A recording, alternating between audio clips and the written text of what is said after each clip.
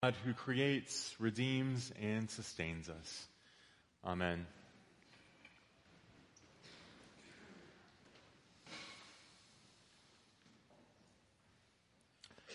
Hi,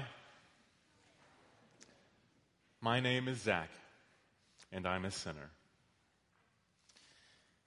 When I was in college, our university student center hosted a powerful and compelling art installation by an organization called Post Secrets, which started in 2005 as a digitally curated community where people from all walks of life were invited to mail artful postcards depicting their deepest, darkest truths, regrets, and vulnerabilities. These postcards were then scanned and posted anonymously to the Post Secret website, with submissions ranging from the witty and hysterical to the tragic and the crude. In my school's exhibit, these hand-decorated postcards lined the main corridor as students and onlookers were drawn to their raw and sometimes shocking revelations, containing messages such as, "I sit in public and pretend to read, but I'm actually eavesdropping on your conversation." Or, "The homeless men I work with are the only ones who call me beautiful." Or this one, "I wish I had cancer instead of a mental illness, so I could either recover or die, and nobody would think it was my fault." It is speculated that this project helped save many lives after teaming up with the 1-800-SUICIDE hotline in 2008. And in speaking of the intention behind the project, Frank Warren, the creator of Post Secret, has suggested that these postcards are inspirational to those who read them, having healing powers for those who write them, giving hope to people who identify with a stranger's secrets, and creating an anonymous community of acceptance. There is something in each of us that desires and needs confession. Fears, anxieties, sins, secrets. There is something in us that wants to confess. This is perhaps a reason why, as the institutional church continues a numerical decline across denominations throughout the United States, church basements continue overflowing with recovery groups who come seeking healing. The truth is, such spaces of honesty, truth-telling, and vulnerability often do a far better job of doing the work of the church than the church itself does. And what is the work of the church? Paul puts it succinctly: "We entreat you on behalf of Christ, be reconciled to God." Reconciliation, personal and corporate, is the church's mission. Of course, the first step towards reconciliation, and what makes reconciliation feel so paradoxically painful, is acknowledging brokenness. That is the first step. Acknowledging brokenness, diagnosing the illness without which there would be no need for healing. Here, the addiction and recovery analogy stands. Those who work in the field will tell you that the resounding chorus heard time and again from family members of those in recovery is this: "I don't understand. If my son or my daughter or my spouse or my sibling is the one with the problem, then why am I sick too? Why am I sick too?" The prophet Joel understood salvation as a communal concept. We are all bound together by virtue of our shared humanity, our shared mortality, our common dustiness. Likewise, the fast to which Joel calls us constitutes a congregational event, a universal assembly with the old and young gathered together to lament and repent, called upon to rend their hearts and not their clothes. The question for us and for any community of faith is this: will we gloss over, dress up, polish up, and band-aid over the wounds in our lives and in the world? Or are we willing to get real, to get deep, get under it in order for true healing to occur? At their best, our tangible Christian practices gesture towards a reality greater than the end they and themselves produce. Our charitable giving not only enables good work in the world, but it releases us from the power of money to exert control over our lives.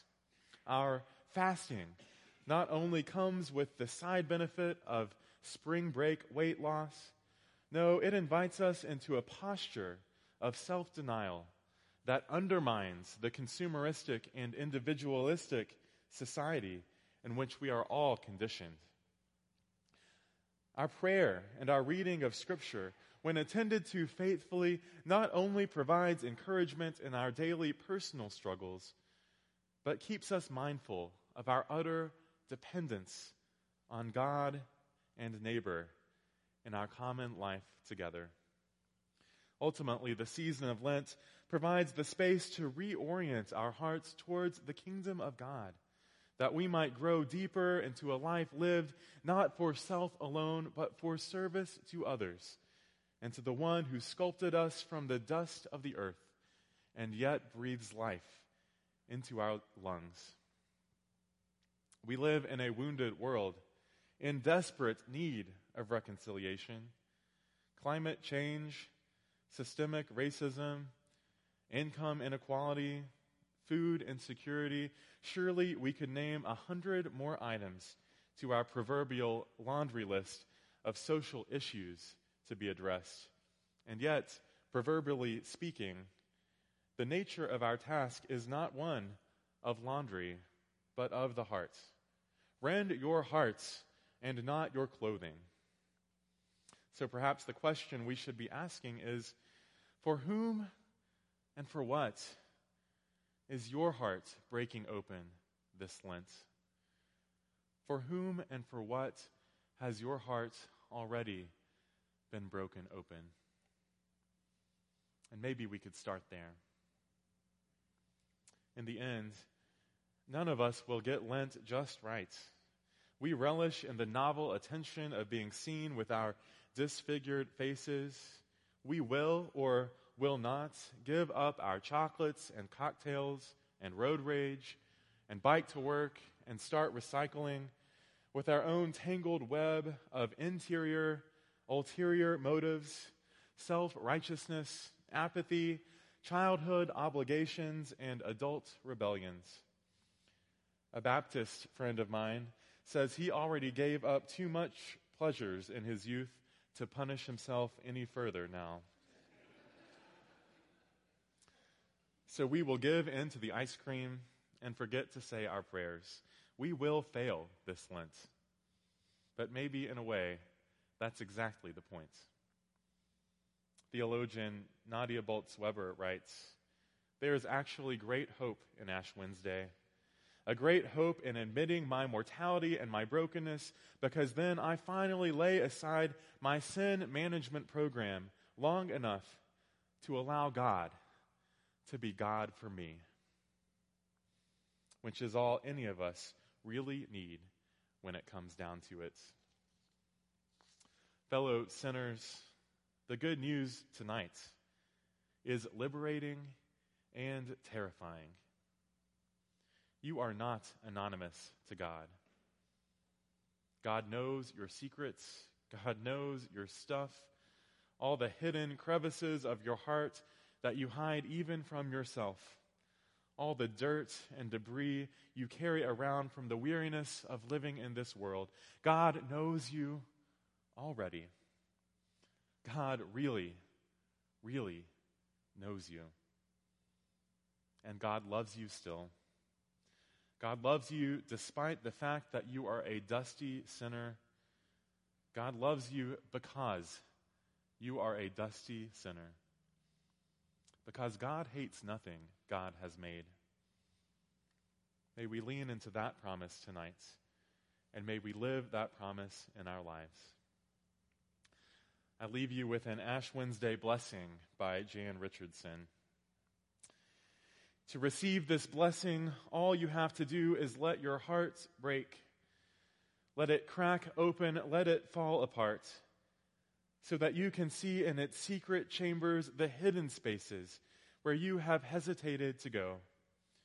Your entire life is here, inscribed whole upon your heart's walls, every path taken or left behind, every face you turned toward or turned away, every word spoken in love or in rage, every line of your life you would prefer to leave in shadow, every story that shimmers with treasures known and those you have yet to find.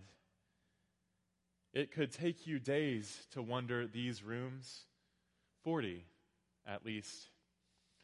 And so let this be a season for wondering, for trusting the breaking, for tracing the rupture that will return you to the one who waits, who watches, who works within the rending to make your hearts whole.